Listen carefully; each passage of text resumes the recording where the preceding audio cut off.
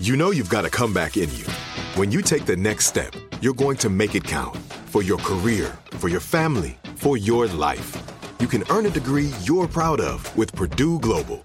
Purdue Global is backed by Purdue University, one of the nation's most respected and innovative public universities. This is your chance. This is your opportunity. This is your comeback. Purdue Global, Purdue's online university for working adults. Start your comeback today at purdueglobal.edu. Welcome to Aaron Mahnke's Cabinet of Curiosities, a production of iHeartRadio and Grim and Mild. Our world is full of the unexplainable. And if history is an open book, all of these amazing tales are right there on display, just waiting for us to explore. Welcome to the Cabinet of Curiosities.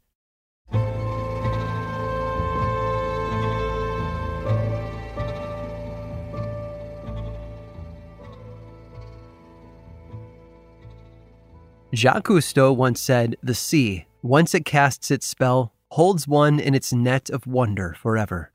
And it's true. The sea is at once mysterious and graceful, like another planet below the waves. And although we don't know yet if life exists beyond the stars, there is a rich ecosystem of plants and animals waiting for us beneath the water's surface. Or, of course, sometimes the fish don't like to wait. Once in a while, they come up to see us for themselves. Like what happened in the Baltic Sea in the mid-1400s. According to the story, a particular fish had been captured and brought to the King of Poland, Sigismund I. Sigismund was fascinated by the creature, and he decided to keep it.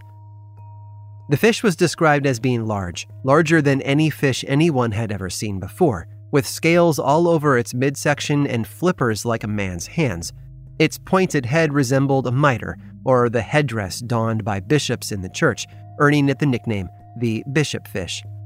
A wild animal, however, had no interest in living with the king. It longed to return to the open water where it belonged. No one quite knows how it happened, but a small group of Roman Catholic bishops managed to meet with the fish. Any records that existed regarding their interactions have been lost, or are maybe stored deep within the Vatican archives. However, even without the official written account, one thing is clear: the bishop fish did not want to be there. In fact, it said as much. In a way only a fish could. It may have been how it flapped its flipper hands or splashed the men with water. Whatever it did, it inspired them to go to the king and plead for the creature's release back into the wild. Sigismund, though, was unsure. After all, how could a fish, even one as strange as the bishop fish, tell them it wanted to go home? But after some time, he agreed to set it free.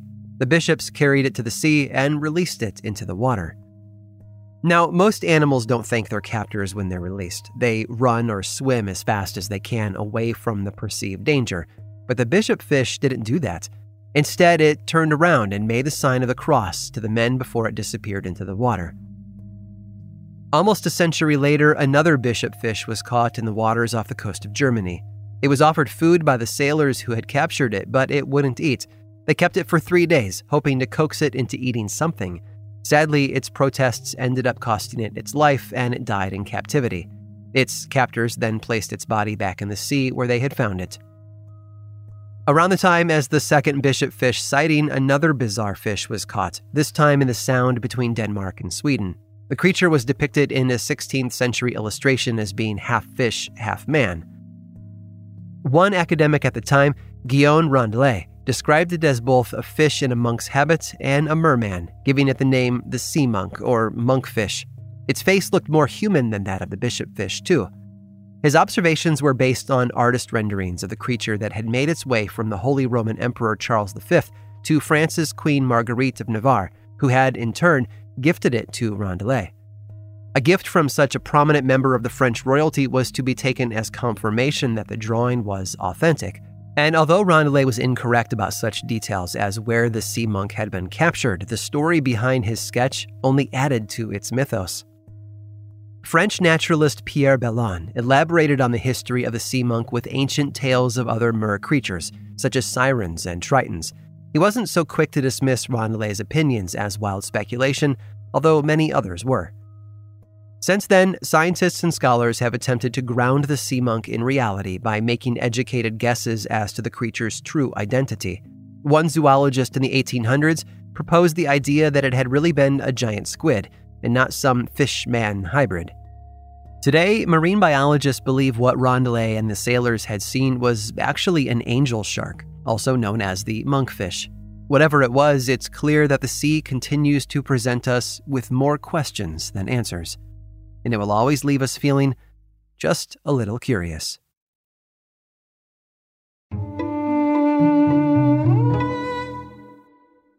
Like many of us, you might think identity theft will never happen to you. But consider this. There's a new identity theft victim every 3 seconds in the U.S. That's over 15 million people by the end of this year, equal to the populations of New York, Los Angeles, and Chicago combined. Even worse, identity theft victims often don't even know they're victims. That's why LifeLock Identity Theft Protection alerts you to identity threats, even the ones that don't show up on a credit report, like data breaches, fraudulent bank transactions, loan and credit card applications, and crimes committed in your name.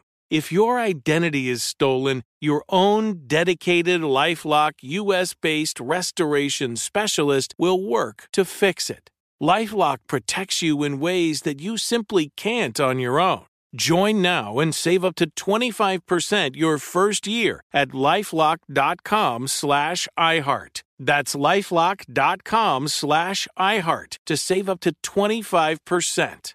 Identity theft protection starts here. This is it. Your moment. This is your time to make your comeback with Purdue Global. When you come back with a Purdue Global degree, you create opportunity for yourself, your family, and your future. It's a degree you can be proud of, a degree that employers will trust and respect. Purdue Global offers working adults like you over 175 flexible degree programs to meet your specific career goals. These include associate, bachelor's, master's, and doctoral degrees and certificates. Purdue Global degree programs range from nursing to business to communication and more. Whatever your interest, we have the degree that will move you forward. You have the knowledge, you have the experience. Now it's time to get credit for the work you've done and earn the recognition you deserve with Purdue Global, Purdue's online university for working adults. You know you're worth it. We do too. So don't wait another second to get the degree that will take your career to the next level. Start your comeback today at purdueglobal.edu. This episode is sponsored by Intuit. Here's a story for you. Once upon a time, a young woman was haunted by the ghosts of bad financial decisions, with credit card debt and an empty savings account looming over her every day. When she tried to ignore these ghosts, they only grew bigger and scarier, and these ghosts of her bad financial decisions were stopping her from living her best life. So she decided to face them head on and take control of her finances with help from Intuit.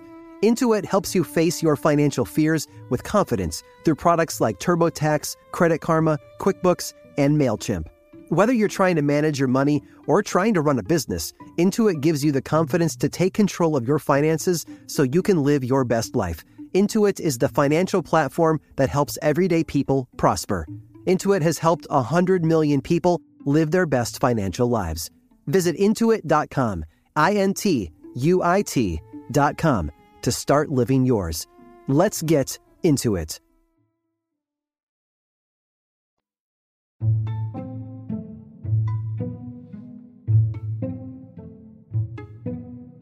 A new invention doesn't just appear out of nowhere. Years of research and development go into the creation of a brand new product. In his many attempts to find the perfect filament for his incandescent light bulb, Thomas Edison famously said, "I have not failed. I've just found 10,000 ways that don't work." The inventors of the typewriter might have said the same thing. Today's modern computers can trace their roots all the way back to the mid-16th century, when an Italian printmaker named Francesco Ramposetto wanted an easier way to press letters into paper. Gutenberg's printing press was a massive machine that took time to set up and maintain. Ramposetto's invention would have simplified the process. Unfortunately, there is no evidence he ever built one. Over 100 years later, Henry Mill in England carried the baton a little closer to the finish line. He actually built his version of an automatic typing machine and was issued a patent for it. Over the coming decades, other inventors and engineers came up with their own designs on the typewriter. Agostino Fantoni built one in 1802 so his blind sister could be able to write, and William Austin Burt's 1829 concept was so cumbersome and slow to use, most people who tried it chose to write by hand instead. It wasn't until 1868 when an early version of the typewriter as we know it today made its debut. Its creation was the work of Wisconsin residents Christopher Sholes, Frank Hall, Carlos Glidden, and Samuel Soule. Sholes had come to Milwaukee to take a position as the editor of a local newspaper. His job was soon made harder by a strike at the printing press, so he started investigating a workaround. However, after one failed prototype of an automatic typesetting machine, he pivoted to building a smaller, simpler device. Rather than making newspaper printing easier, Sholes focused on books. Well, one specific part of books, the page numbers. He wanted to make a machine that would stamp a number on anything made of paper, so he took his plans to Kleinstuber Machine Shop, where he and Samuel Soule began working on it. Once they had a working model, the men demonstrated it to Carlos Glidden, another inventor at the shop who was in the midst of developing a mechanical plow. Glidden was intrigued by the numbering machine and its possibilities. He asked if it could do more than stamp numbers onto a page. Could it also make letters? Sholes set to work along with Soule. Glidden provided them with the funding they needed, earning a spot on the project as a third partner. The men built the frame for their prototype out of wood. The letters and numbers were arranged in 2 rows resembling a piano, with the first row of even numbers 2 through 8 and the letters A through M made of ivory. The second row was made of ebony and included the odd numbers 3 through 9 along with the letters N through Z. The numbers 1 and 0 were left out as they could easily be replaced by the letters I and O, respectively. The patents for Sholes' typewriting machine, or typewriter as he called it, were issued in June and July of 1868, and the device worked beautifully. Sholes, also the city's comptroller, used it to draft an official contract as part of his duties. It was the first document ever typed on a typewriter. His contemporaries were more mixed in their reviews, though. A Pennsylvania businessman named James Densmore bought a quarter of the patent sight unseen after receiving a letter from Sholes that had been typed using the device. After finally testing one for himself, though, Densmore told them that it was useless. If they wanted to sell it commercially, they had to make it better. Stenographer James Clepane also found flaws with the device. For one, it couldn't stand up to the intense punishment doled out by his furious fingers. He worked them so hard he destroyed several keys during his tests. The opinions of people like Densmore and Clepane were discouraging, but Sholes kept at it. In fact, their observations had shed light on another flaw of the original design, the key layout. While an alphabetical arrangement made sense at first, fast typists found that the keys would jam when common letter combinations were typed in rapid succession. So Sholes went back to the drawing board, trying all kinds of different letter pairings to see what worked best. In one layout, the numbers were moved to a new top row, with the vowels directly beneath them. The remaining consonants were split across 2 more rows below them. For 5 years, Sholes toiled over the arrangement of his letters. However, it was with the help of James Densmore's brother, Amos, when he finally figured it out. Amos had done research into bigram frequency, or how often 2 letters appeared together in words. By the end of their collaboration, Sholes and Densmore had found the perfect way to lay out the keys for letters, numbers, and symbols. In 1873, the manufacturing rights to the Sholes and Glidden typewriter were sold to the Rifle Company, E. Remington and Sons. They tweaked the key arrangement by repositioning just a few of the characters, resulting in a wholly unique layout named for the first 5 letters in the second row: Q, W, E, R, T, and Y. We still use this layout today, nearly 150 years later. It can be seen on everything from computer keyboards to tablets, right down to the smartphones in our pockets. Though today, we call this unalphabetic arrangement of letters by a far simpler name: the QWERTY keyboard. I hope you've enjoyed today's guided tour of the Cabinet of Curiosities. Subscribe for free on Apple Podcasts or learn more about the show by visiting curiositiespodcast.com. This show was created by me, Aaron Mahnke, in partnership with How Stuff Works. I make another award-winning show called Lore, which is a podcast, book series, and television show, and you can learn all about it over at theworldoflore.com. And until next time, stay curious.